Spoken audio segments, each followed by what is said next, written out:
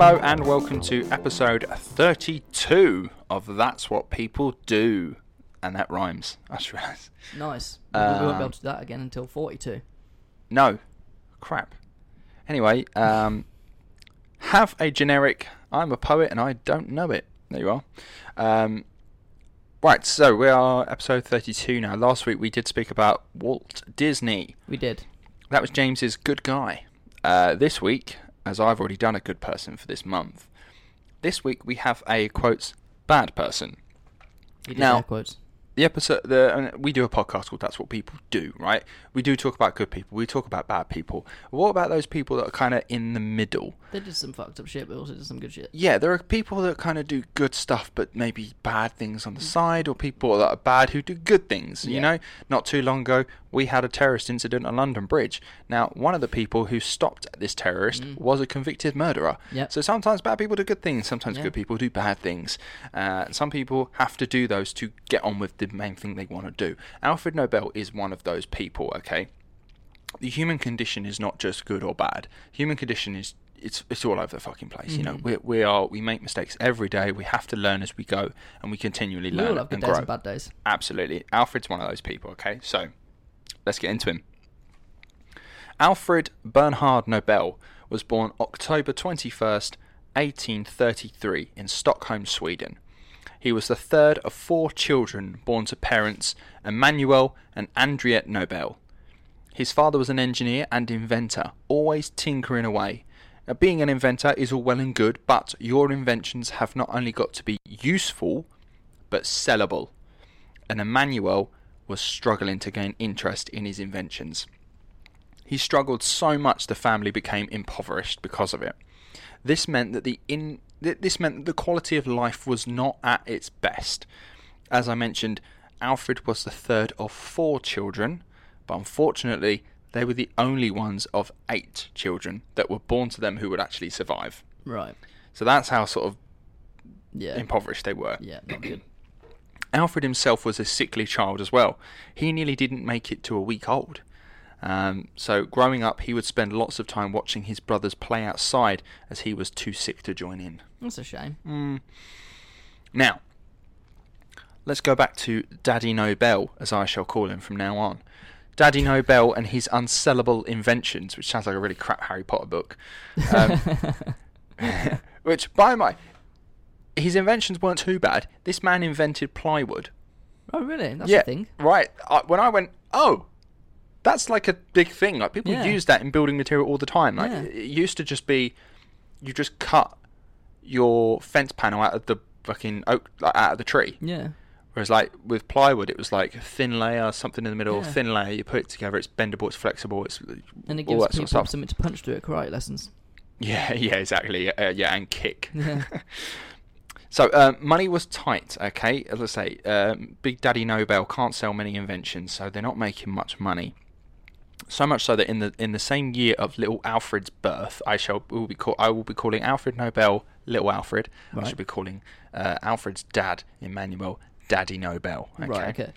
So, in the same year that little Alfred was born, Daddy Nobel declared bankruptcy, okay? He would continue to make business attempts to just make some sort of money, but most of them would fail, alright?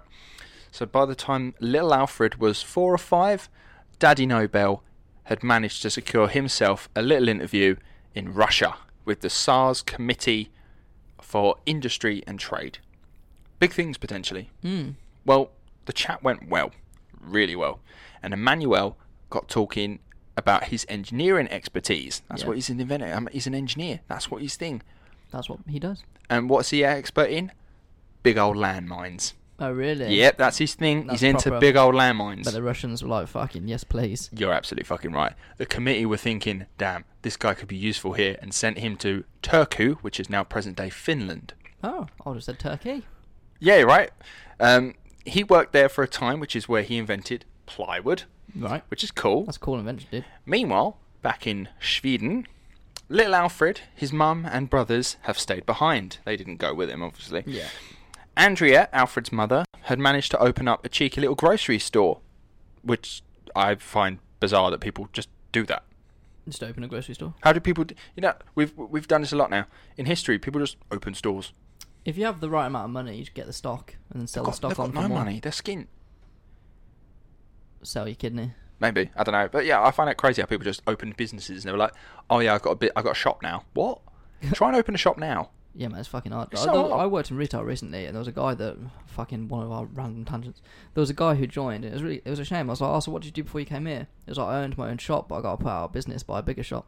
Brilliant. And I was like, "And now you're working for a bigger shop." Now you're working for that big shop. But I was like, "What a shame." He was like, "I owned this shop for 15 years, and then like a fucking like Lidl opened up around the corner, and suddenly no one came to me anymore."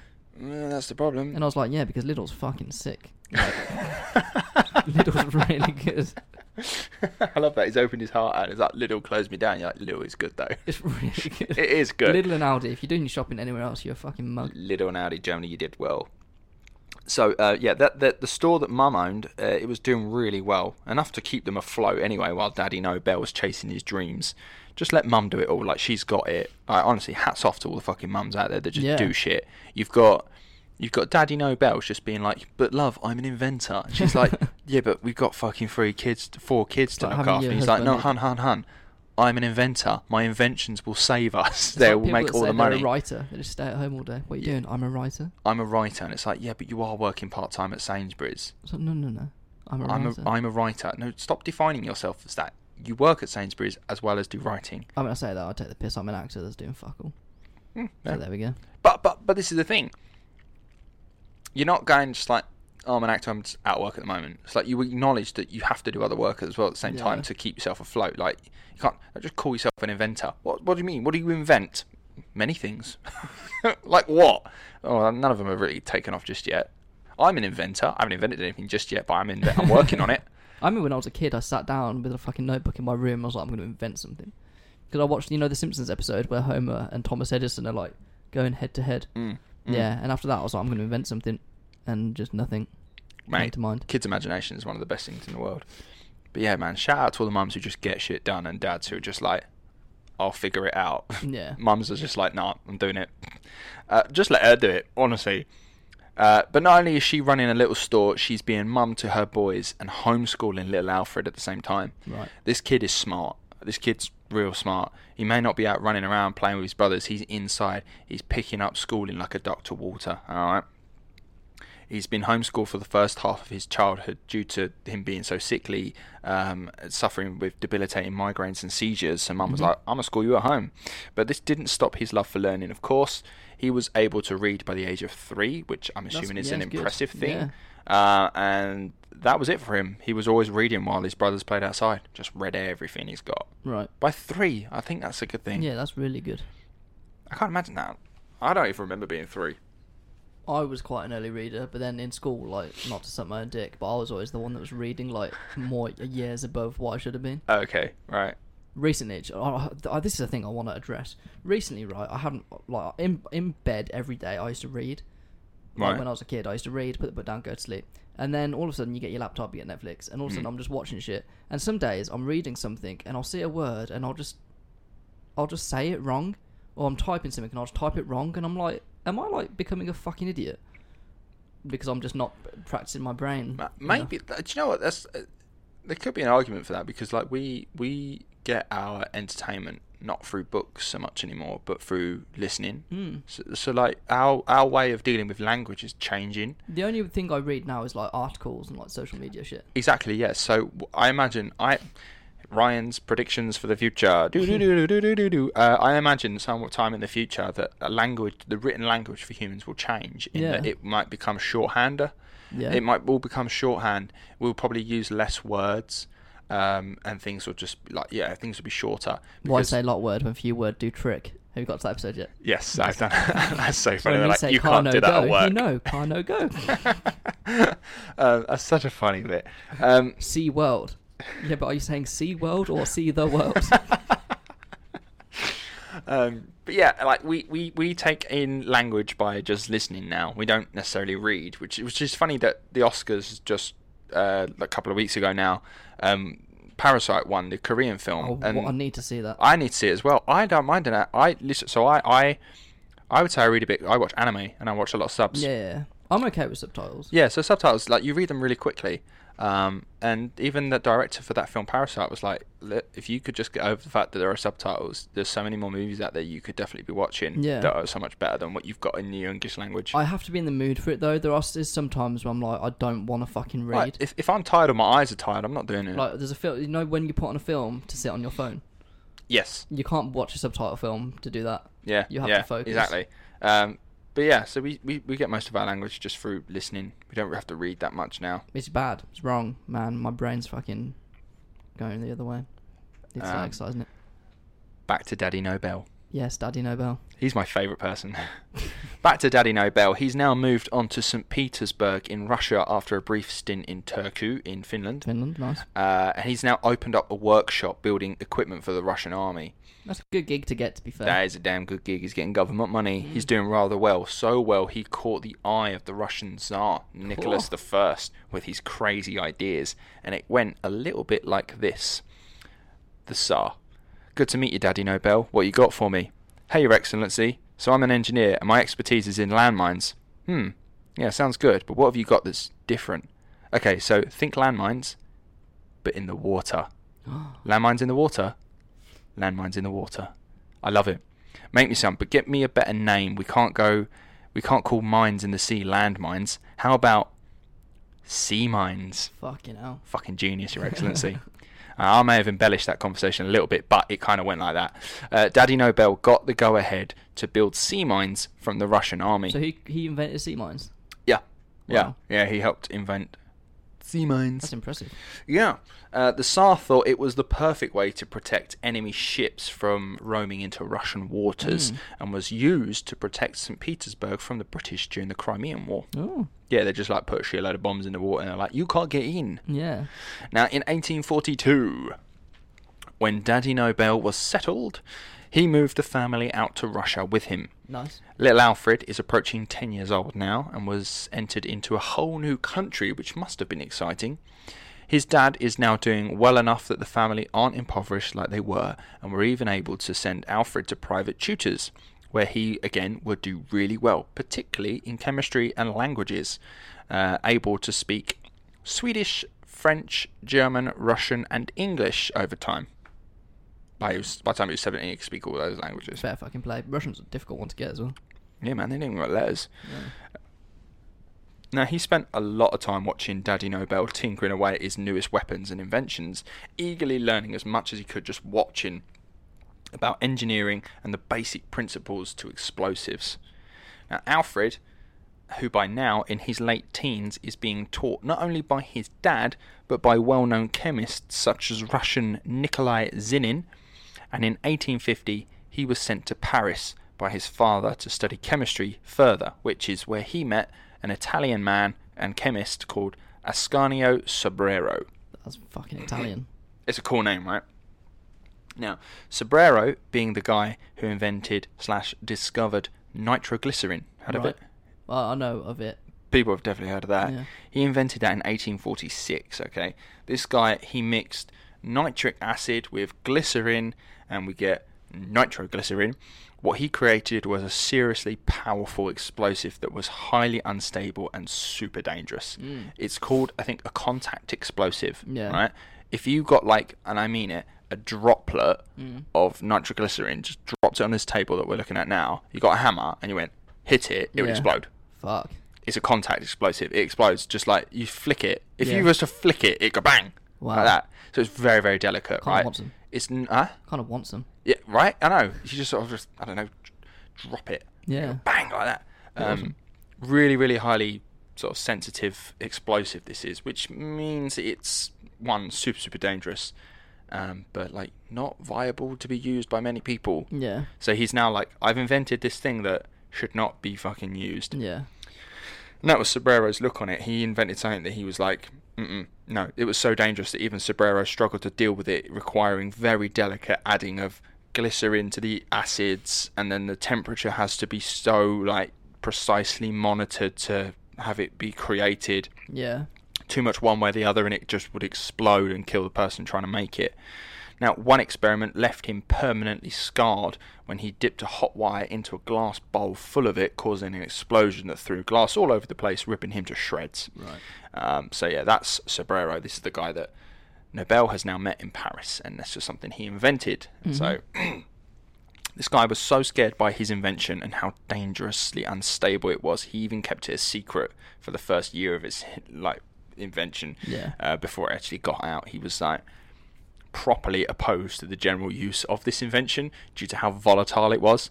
He said about his invention later on in life, "When I think of all the victims killed during nitroglycerin explosions and the terrible havoc that it has wreaked, which in all probability will continue to occur in the future, I am almost ashamed to admit being its discoverer." Fuck. Like, he hated his invention. He knew that his invention killed many people. Yeah, and had the potential to kill more Mm. and get worse, and he hated that. Yeah. Safe to say, yeah, he didn't like it very much. And it's like when I invented chocolate spread penguin bar sandwich. I invented it, but I wish I hadn't. If you want to know the secret ingredients, it's penguin bars. When I was like 10, I was like, I like penguin bars. I also like chocolate spread sandwiches. Well, it just makes sense to put the penguin bars in a chocolate spread sandwich. Yeah. And it's not great. Is it not? No, it's weird. It's Talking really of weird. that, like, if this is kind of similar, if you get a Twix and have a cup of tea, you bite at an end off each end of the Twix, stick it in the tea, you can suck the tea through the Twix. Is that right? Yeah. And then the chocolate gets all melty and the tea tastes like a bit like caramel. It's really good. I'll have to Try try it. that. Try that for sure. So, in all seriousness, nitroglycerin is really fucking dangerous stuff. Mm. And Sobrero's fears were to be taken seriously. But Alfred Nobel, now 18 years old, full of youth and fearless, was fascinated by the invention and was eager to figure out a way to control the substance. When I was 18, I was doing free running, and I was like, what's that, 20-foot drop? I don't give a fuck. I think I was just playing Modern Warfare 2. I broke so many bones when I was a teenager just because you're an idiot. It's like trying shit. Yeah, that's the age. You've got to just try shit, though. We just made of rubber and magic at that age. Yeah. It's ridiculous. Now, in all, where was I? That would have to wait for now, okay? Nobel cannot be figuring out the secret to nitroglycerin. He's got shit to do. He's on the way to the United States to continue his studies. There, he worked under a Swedish-American inventor, John Ericsson. Have you ever seen pictures of the ironclad warship during the American Civil War? No, I don't think so. It's like, you see, like, I've got Google here. Googly now. It's called an ironclad warship. These things were monsters in the sea during the American Civil War. Ironclad warship. Oh my god, they're pretty big, aren't they? Yeah, this guy, John Ericsson, helped Christ. design and build them. And this is a Fucking guy hell. that Alfred Nobel's hanging around with, just chatting about, and he's like, They're really weird looking. yeah, they're cool, right? Yeah. I like those. They look steampunky. Yeah, they literally look like, imagine Mad Max on water. Yeah, that was happening during the American Civil War. Matt, I didn't think they had that technology in the Civil War. Yeah, exactly. They had submarines then. Really? Yeah, very, very, very basic. I need to research. There needs to be a good Civil War film brought out, because I don't feel like there is one. There's a documentary, I think, oh god, But I want like a Mel Gibson film. That's what I want. Like fucking The Patriot. Oh, yeah. That's the kind of shit I want. That I can just sit there and just mindlessly just fucking switch off. I'm not sure if you want Mel Gibson doing it. Or Clint Eastwood. Give me Clint Oh, Eastwood. Clint Eastwood wouldn't be a bad shout. Yeah. Anyway. Just don't have, who's the guy who does Transformers? Michael Bay. Yeah, Well, don't do Michael if Bay. you wanted loads of explosions. No, there'd be... And no accuracy whatsoever. No, and there'd be those bloody, bluey, orangey fucking sun glares on the Oh, lens yeah, sun everywhere. flares, yeah. So yeah, Alfred Nobel's hanging around with this guy, John Ericsson, who's like, he's not made him yet, but he will make ironclads. This guy's fucking crazy. He's like, Yeah. big fucking ship, big metal. Yeah. Put it Metal all float. around it, it won't sink, and it won't get destroyed. That's clever. So Nobel's been like, oh, I've heard of this thing called nitroglycerin. And then John Ericsson's like, that's amazing. We should definitely make some of that. Mm. And we should definitely try and control it. So, like, he's been all, like, hyping him up. So, being shut in and buried in his books during his childhood had made Alfred Nobel a bit socially awkward. But, when growing up, there's nothing better to get you out your shell than hanging around with an Italian chemist in 1850s Paris and getting hyped up by a mad inventor who creates warships in the USA. So when Nobel eventually came home, he was a man, mainly physically, but even his brothers hardly recognised him which I think is code for definitely got laid in Paris. Yeah, for sure. I think that's what it is. The second that happens, you have an air of confidence about you. 100%. He's hanging around with an Italian chemist in 50s Paris. Yeah. Just like, Moulin Rouge, get in there. Now, in 1854, Nobel, he's back home. He's hanging around with Daddy Nobel. Daddy Nobel. Working in some of his factories. Now, the Nobel family are rolling in it. Nice. By this time, yeah. The Crimean War is raging. And Daddy Nobel's sea mines are in high demand. Yeah, everyone wants. I'd like a sea mine. I've no use for it, but I'd like one. It reminds me of Hot Fuzz. Yeah, what is it? Sea mine. Sea mine. Is that a sea mine? It's inactive. Yeah, inactive. Dong. Hits it. It's like... Shit. Where was I? Oh, yeah. So, Alfred is keen to make his mark in the world of chemistry, collaborating with his father in finding a safe way to control and detonate nitroglycerin. But even with the experience of Daddy Nobel, they were unable to find a way. By 1856, the Crimean War was over, with the British having given the Russians a good old spanking. Yeah. Tsar Nicholas I is dead, and his successor, Alexander II, has been tagged in. Question. Oh, God. When is old school Stark Industries making the most money? The second you said old school Stark Industries, I'm just thinking fucking Tony Stark. You're absolutely right to think that. That's exactly what I'm referring to. When is old school Stark Industries making its most money? Are you talking like old school, like Howard Stark during war? During war, absolutely. Yeah, Ding, ding, ding, ding. That's the correct answer. Yeah. War is profitable, and especially to the Nobels. Yeah. It's like I got a little Marvel reference in there. Nice. War is very profitable, though. War is profitable. And with no more war raging, there is no more need for sea mines. I'll take one. Yeah, I'll take one. There's no more need for these sea mines to be made by Daddy Nobel. So the Nobels lost a lot of business and money. Well, you need to make another war. Yeah, exactly. So unable to domesticate the company that he'd been building, not much demand for sea mines in the high street, so it just sort of went... Sea mine shop. Yeah, fishing. So Daddy Nobel handed the management of the business to his older son Ludwig, and then moved himself, his wife, and the youngest son back to Sweden.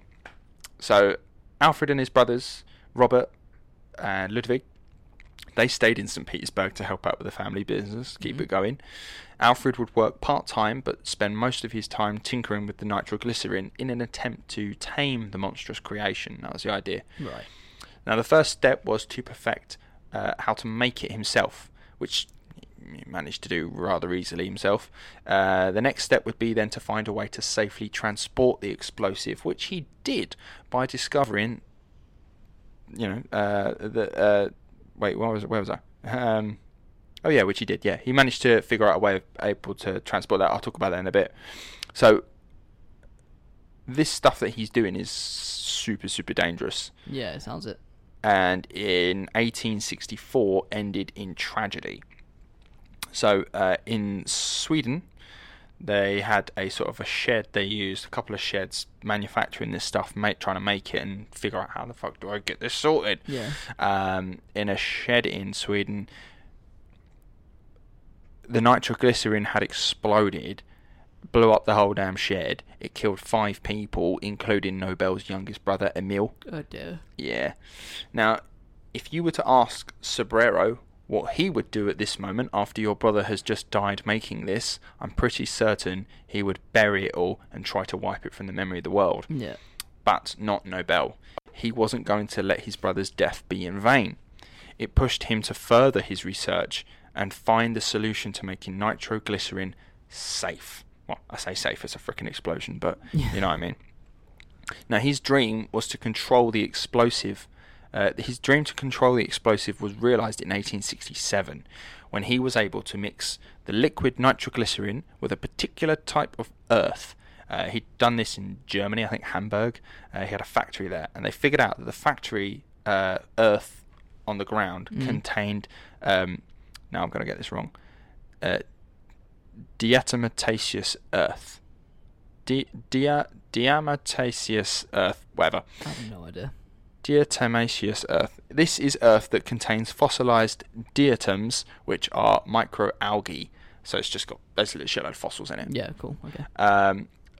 but when this is mixed with nitroglycerin, it stabilizes it enough that you can work with it. So it almost like puts it to sleep. Right. So Makes instead it of dormant. it just being like a tap bang, Yeah. it's like it's asleep, and you can kind of mold it a bit better, and you Right, can make okay. sticks out of it. Yeah. Yeah. So you, Is this where does TNT come into this? Not dynamite. Is that- dynamite. Right, Yeah, okay. yeah. You're on the right track. So Nobel figured that molding the new substance into a shape like a stick, and placing a small amount of gunpowder on the top of it with a fuse made a very safe and transportable version of nitroglycerin, which also created it. Alfred Nobel had invented Nobel's blasting powder. So it's not got that catchy name yet. Yeah. Later he realised it's a wanky name and changed it to dynamite. Dynamite. Named nice. after the ancient Greek word for dynamis, which means power. Yeah. That's Power. awesome. Dynamite's a great name. So dynamite began rolling off the production line, being bought in huge loads by the UK and the USA primarily for mining purposes. The idea was that it would help that. Nice. This would make Nobel a big money baller. Like, he was like the Jeff Bezos of his day, except without the morally dodgy company and stuff. There is a story, not sure how true it is though, that when his housemaid was getting married, Alfred asked her what she would like for a wedding gift. The maid replied, "As much as you make in a day." Supposedly the next day Nobel gave her a cheque for $100,000. Bloody hell! And even at that time especially. Oh yeah. Now, I'm not sure about this one. I don't know how true it is. His net worth is valued at, I think it was $265 million in today's money. Fuck me. That's Now, a lot of money. I'm not saying it's nothing, but I'm not sure you just throw away $100,000 on your maid when you've got $265 million. Yeah. I'm not sure. I mean, that seems like quite a lot to throw away, even if you're like $250 million. Like you have $250 million. Yeah. Is $100,000 quite a lot of money to you at that point? It's kind of like what I imagine, like what 100 quid is to us. Maybe a tenner. Actually, no. Yeah, probably a tenner. Probably a tenner then. What a Oh, tenner is to okay. us. Yeah, fair enough. All right, I'll give you that. Maybe it is okay then. Maybe he did do it. I don't know. But if he did, that'd be cool. I want to work for someone like that. Who just gives out money? Yeah. Now, in 1875, Nobel had improved on his invention. He mixed nitroglycerin with collodion cotton, wood pulp, and saltpeter to create gelignite, which was much stronger and safer than dynamite, able to be stored without great risk of them randomly exploding for no damn reason. With this next big thing, his wealth ballooned even more. He was the undisputed big dick baller, but just because he was fabulously wealthy and could buy almost anything in the world, that did not mean he was basically me and just spunked his money willy-nilly. He was quite sensible with his money, which probably comes from his poverty days back when he was a kid. Nobel didn't have a wife or kids to spend his money on, although he was a bit of a hopeless romantic. In one occasion, he was really into this Russian girl when he was young. He managed to build up the courage to speak to her, but she rejected him flat out. And I try to picture that in my head, and I just find it funny. What, this big dick baller has... No, when he was just young and he's just like painfully fucking shy because he's not been hanging around with Italians and in America yet. Yeah. And he's just like, hi. No. Literally, it's just hi. No. I have a boyfriend. Yeah, and he was like, I know you don't. Chances are they don't. Yeah. But yeah. Have you ever seen on Twitter, another tangent, on Twitter, when it's like pictures of like screenshots where like a bloke's popped up to a woman being like, hello, is this so-and-so? She's like, leave me alone, I have a boyfriend. It's like, I found your purse. Oh, yeah, and it's like, yeah. I'm really sorry, yeah. It's like, no, just leave me alone. I have a girlfriend, stop talking to me. Yeah, and it's like, I was hoping we could meet up at some point. It's like, listen, I have a boyfriend, I'm not into you. It's like, so we could do the studying for the exam that's coming up? It's like, fucking leave me alone. Or like, there's one I found was really funny, and it was like, do you not like anyone? And it was like, you. Was that, yeah, is it you or something? And then she's like, oh god, I'm flattered, but I'm not into you. And then he's just put like, no, he's gone, is it? It's like question mark asterisk. Yeah, and he's like, you, question mark? And then you put an asterisk as if it was like an autocorrect, and she's gone, oh Christ, yeah, no, me neither. No, I was so lucky, I thought we were going to like fall out. Yeah. Friend zoned. So yeah, he's painfully shy. He asked out this really, I'm assuming, attractive Russian girl. Although, if you look at people back then, people aren't attractive. Why are people not attractive in history? It's weird, isn't it? Maybe it's just we look different. Like, it's beauty just how has we've just developed. changed over time. But you see, like, portraits of like princesses and queens and shit, Yeah. and you hear like reports when they're like, "Oh, apparently she was a great beauty," and you look at it and you're like, "Really? Yeah. What?" Yeah, literally. It's like, I'd love to meet fucking Helena Troy. Like, actual Helena Troy. Oh yeah, man, she was supposed to be the most beautiful woman in the Yeah, world. she launched 1,000 ships. I'd love to look at it and be like, yeah, okay. Can you imagine? Can you imagine going back in time, the Trojan War's happening, and you sort of, you're a time traveller. You just sort of turn up. You're like, "Oh hi," and you meet Paris, and he's like, "Oh yeah, this is Helen. I'll show you Helen. This is her. This is the woman who launched 1,000 ships." And you go, I'll give you a 7. and he's just like, "What?" You're like, I've done better. Yeah, but you ever see Margot Robbie though? Like, Oh god. like she's no Margot Robbie, is she? Come on, No, Helen. Margot Robbie. Anyway, I'd love to see it. Anyway, if I got a time machine, perhaps that's where I'd go, just to see Helena Troy. I need to watch bloody Troy. no Wolf of Wall Street again now. Yeah. Just to see Margot Robbie. So anyway, yeah, Nobel's managed to build up courage to talk to this attractive lady who's just flat out rejected him. Nobel, although busy and surrounded by many people, went through phases of depression, which means I'm going to assume he's felt a bit Michael Bublé, surrounded by a million people but still feeling all alone, because in 1876 he would put out an ad, quote, "Wealthy, highly educated gentleman seeks lady of mature age, versed in language as secretary and supervisor of household." Is that a job ad or is that Tinder? I don't know. Because I can't tell what that meant. I've seen some weird things on Tinder, so Yeah. that would fit in. That's so funny though. Like, he's like, I don't. Can you believe you have to put ads out like that? Yeah. People just did that. They put ads out. I suppose we do ads now, but I suppose they're in formats that you expect them to be there. You're just going to be reading a paper and it'll say, "Wealthy, highly attended and educated gentleman." Oh, do you know what that is? That's Love on the Tube. What's the Tube thing? They do it in the London newspapers. It's called oh Christ, what is it? And yeah, where you see someone on the tube and you're Yep, like, I yep. saw you on this tube, you were wearing such and such. Yep. Who are you? Yeah. That's kind of creepy. Girl in the red dress with like the brown hair. I was the guy with like the Ramones t-shirt. Don't worry if I don't listen to Ramones, but doesn't matter. Call me. Like, so stupid like that. Like, I've seen people on the tube that have been like, "Fuck, you're beautiful," and I don't fucking write to a newspaper about it. That's so funny how like you're gonna look at that person, you imagine your whole life with them, and then they walk off in the next stop. Yeah, it's like, "Oh, you're getting Yeah. off at Embankment, are you? I'm Waterloo. Bye." Yeah, it's crazy, man. But yeah, so he put out an ad. He's looking for a intelligent, well-versed lady who versed in language, who is going to be his secretary and household supervisor. I might put that on Tinder and see how many likes I get. Looking for household supervisor, intelligent with languages. Now, that lucky lady who got the job, her name was Bertha Kinsky. Bertha's such a fucking... Kinsky. Yeah, Bertha. That's a proper, like, warrior name. You wouldn't fuck with a Bertha, would you? Nah, I wouldn't want to mess with Bertha. Now, Nobel was totally into her. He literally used Tinder to get her made. He literally did a Walt Disney. Yeah. He was just Hired. like... Yeah, he was just like, so, have you managed anything before? I mean, I managed my bookshelf. Yeah, that'll do. Yeah, fuck it. You're Get attractive. in there. He's just looked at her, looked at the CV and just gone, "That's just not what I need. But she's damn pretty."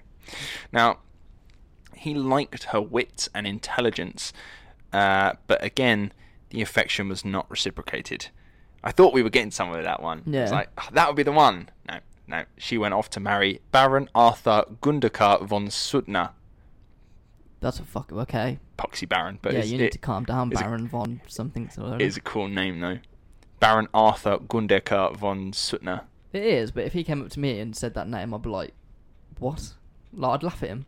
But this is the thing. So she's picked. I think she was already engaged at the time, though. But, like, you've got a baron or a multi-millionaire. Oh, a title or money. Title or money. Money. I mean, go money. the title probably comes with a bit of money. I'd go money. Yeah. I'd go more money.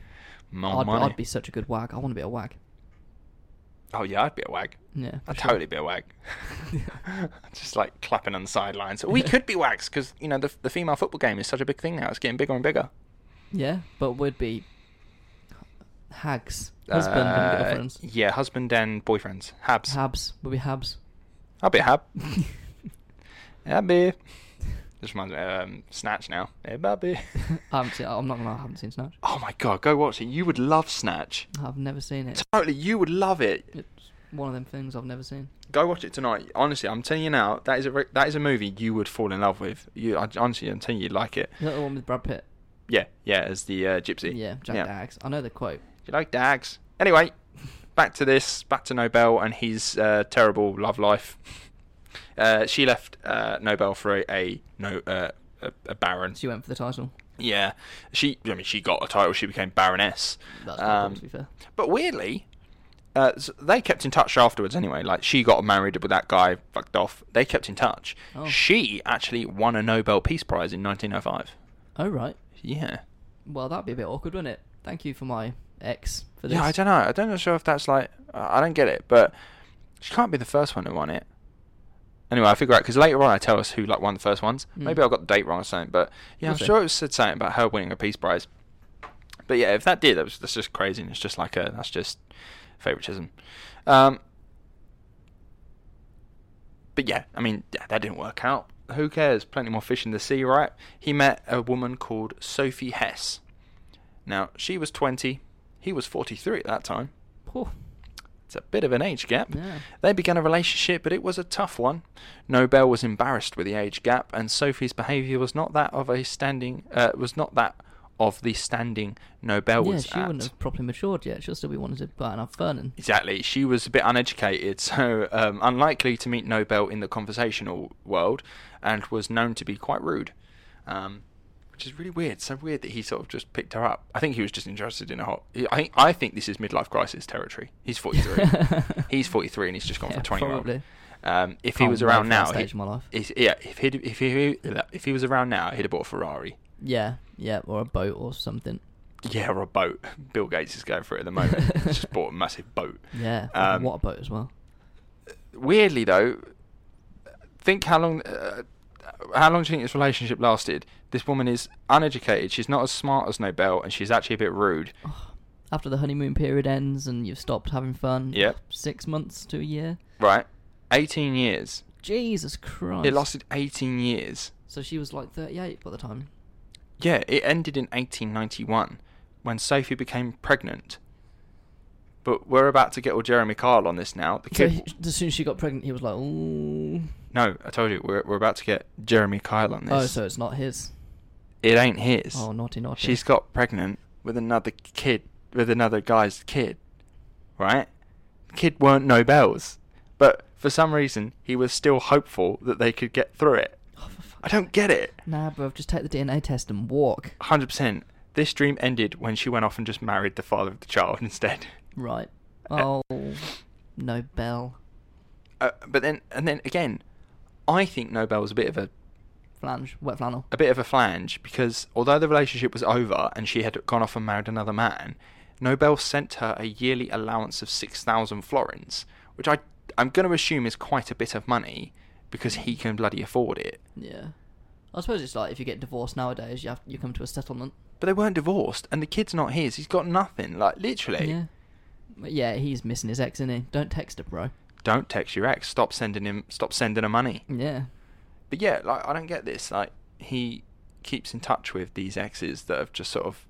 Well, they're not even exes. The other one, she fucked off when he was like, I'm kind of into you. And she was like, yeah, I'm going to go marry a baron. And then he was like, well, let's keep in touch. Yeah, he has relationship issues. He's got relationship issues, definitely. Bless him. So yeah, Nobel was interested in buying business opportunities and property like his 4-story mansion and estate in Paris, complete with greenhouse for his beloved orchids, horses and private laboratory. Working, he had loads of factories across Europe and the United States. He's a busy man, but he was a man interested in philosophy and believed that his invention would be for the benefit of mankind. Unlike Cebrero, who would rather nobody ever use this dangerous explosive, saying he was ashamed of being its creator, Nobel believed that, quote, my dynamite will sooner lead to peace than a thousand world conventions. As soon as men will find that in one instant whole armies can be utterly destroyed, they surely will abide in golden peace. Yeah, that's not aged well. No. Because if there's one thing that history has taught us, is that humans just love killing each other, and they will find ever inventive ways to do it. Yeah, it's mad, isn't it? There's such an industry of killing another human being. Oh, yeah. I mean, how much money you can make through the killing of other humans. I saw a stat, like, the amount of money that America spent on war in 1 year is, like, triple than what it would take to eradicate world poverty. That's crazy. That's absolutely crazy, yeah. For some reason, Nobel thought that if I create an explosive that can explode, like destroy whole armies in an instant, no one will want to go to war, and no one will want to put themselves through that. But he didn't think that, what if the other army got this? Exactly, yeah. But he's not. Yeah, the way where he's not thinking is that all it needs is one army to buy this and then monopolize everything and say, well, you want to go against us? Basically, he's creating an arms race. Yeah, it's kind of like the first ever, like, it's not a nuclear weapon, but like a weapon of mass destruction. Yeah, it is a WMD. He's created a WMD which can be used for that purpose, and he just thinks, oh well, I've created it. No one's ever going to want to go to war and risk that. But he's really, really underestimating the fact that it's not fucking people that declare war that go to war. Yeah, it's the random fucking civilians. Yeah, it's old men who declare war. It's young men who go fight it. Yeah, they don't give a fuck. They'll declare war. I don't care if you got that big ass bomb. It's not me that's going to fight it. And then I'll surrender before you get to me. 100%. So yeah, I mean, he's been a bit of an idiot there, in my opinion. But supposedly he has some good intentions. Now, in 1881, Nobel had moved laboratories to just outside Paris in a place called Sevran, while there local authorities wanted Nobel's laboratory to comply with new regulations brought in.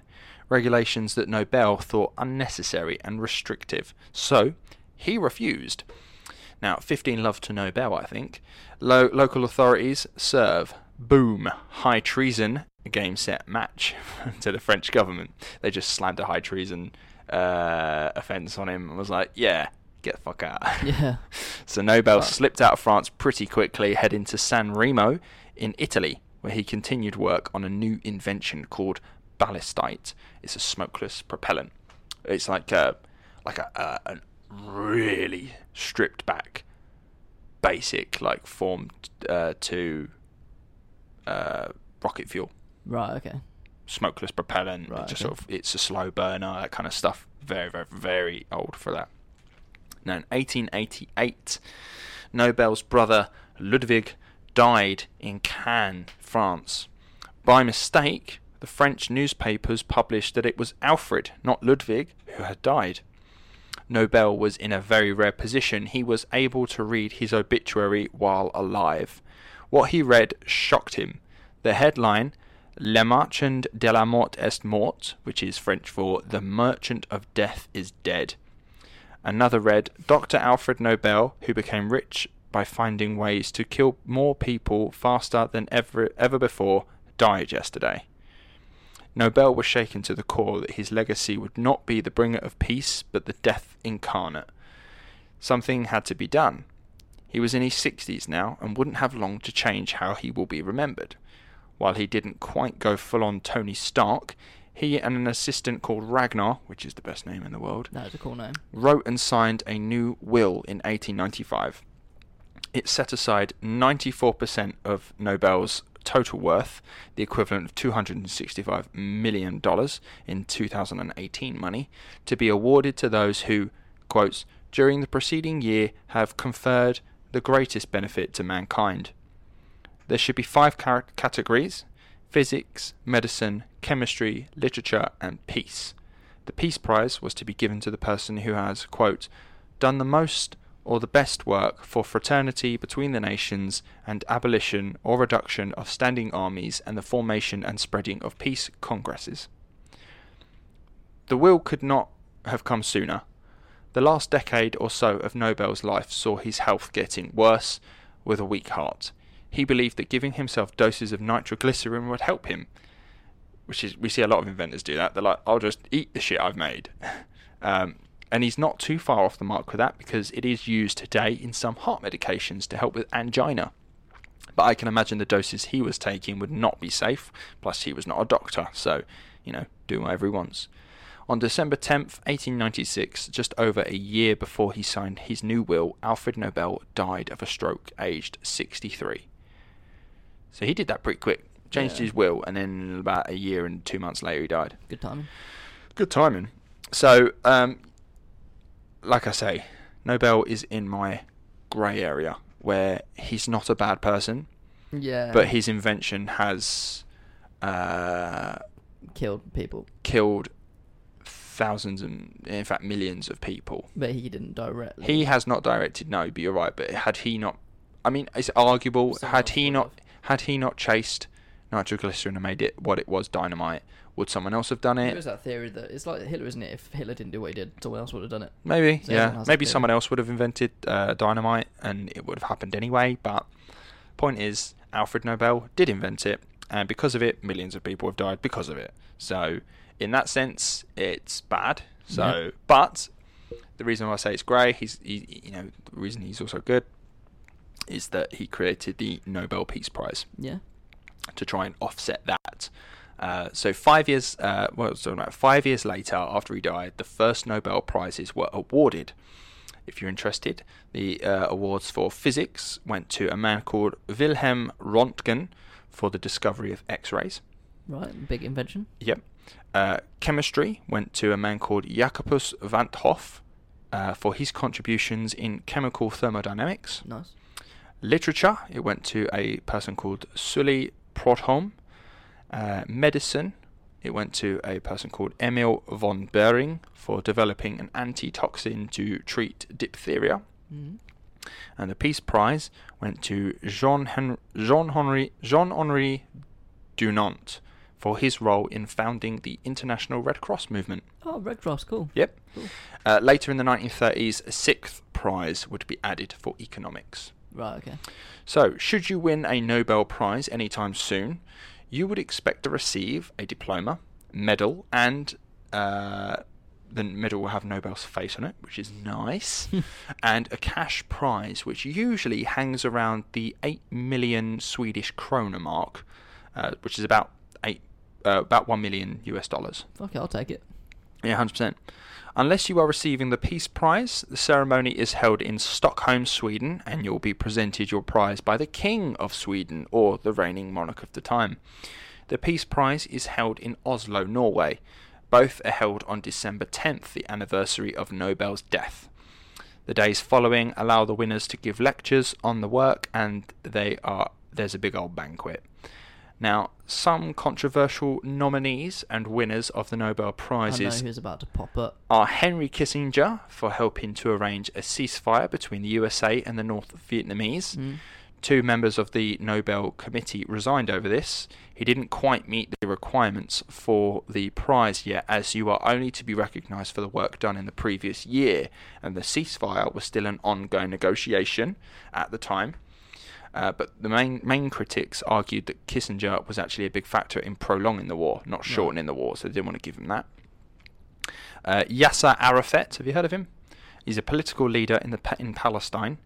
He won in 1994 for his efforts in helping peace between Israel and Palestine, although a Nobel Committee member resigned and denounced Arafat as a terrorist. Oh, it's such a hot topic. Hot topic. Barack Obama won in 2009 for his extraordinary efforts to strengthen international diplomacy and cooperation between people. Although... Isn't that his job? That is kind of his job, and also I believe that Obama killed more people with drones than ever before. Yeah, literally, Obama was quite a violent president. Trump's deportation cells that you see in like the border of Mexico, Obama brought them in. Interesting. And it's his thing. But yeah, it seems a bit wanky and purposefully vague in kind of what it was he won for. And that was the issue with this one. People argued that, 1, the deadline for nominations was actually closed by the time Obama came into office, and 2, people argued that there was a left-wing bias to the Nobel Committee, which allowed him to win. Yeah, probably. Yeah, probably. Now, rather controversially, 2018, Donald Trump was being touted as a nominee for the Nobel Peace Prize for his efforts in easing nuclear tensions with North Korea. But the award went to a man called Abiy Ahmed, who was the president of Ethiopia. Trump was gutted, but took it well, saying, quote, "I'm going to tell you about the Nobel Peace Prize. I'll tell you about that. I made a deal. I saved a country, and I just heard that the head of that country is now getting the Nobel Peace Prize for saving the country. I said, what did I have something to do with it? Yeah, but you know, but you know, that's the way it is. As long as we know, that's all that matters. I saved a big war. I've saved a couple of them." He's a fucking knob. Yeah, he's such like, he's like, oh, that guy won. Yeah, I helped him. I didn't win. It don't matter. I technically won because I helped that guy as well. He's a knob, man. He is a proper knob. So, Nobel's work may have helped make blowing up humans easier in war, but his desire to be seen in a better light and have a better impact on the world forced him to create a legacy that has long outlasted him and does its best to highlight those in the world that are going that extra mile to make the world a better place to be in. Fun. And that's Alfred Nobel. One that I thought you were going to say that didn't come up. Adolf Hitler was actually nominated in 1939 for the Peace Prize. That's right, yeah. I didn't put that down. And I don't know why. But I thought it wasn't true.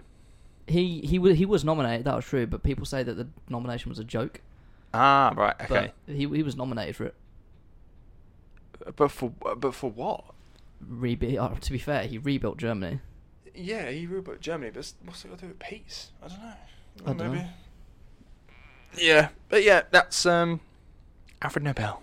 Interesting guy. More about the. I'd like to win a Peace Prize. I'm sure Greta Thunberg is going to win or has won. Or yeah, she's been nominated, hasn't she? There's a whole process about, I think 3,000 people get nominated the previous year, and then they have to accept the nomination and send them back, and then they start to whittle them down that way, right? And then you win it. But yeah, it's a big old thing, and obviously that money that Alfred had left behind is long fucking gone. Yeah. Like, it's now primarily donations and hedge funds and shares, stocks, that sort of stuff that keeps the money flowing in. Right. And yeah, it still runs today. You'll still hear it. It's a big event. Happens every year on December 10th. It happens. Nice. Yeah. So Alfred Nobel, the man who created dynamite, killed millions of people in the process, not intentionally, but it happened. Can't help the fact that it happened. And then, in an attempt to make himself look better and feel better, created the Nobel Peace Prize. And that's what we think of him for. That is exactly that. That is what you think of it for. And the perfect thing is, because they called it the Nobel. Yeah.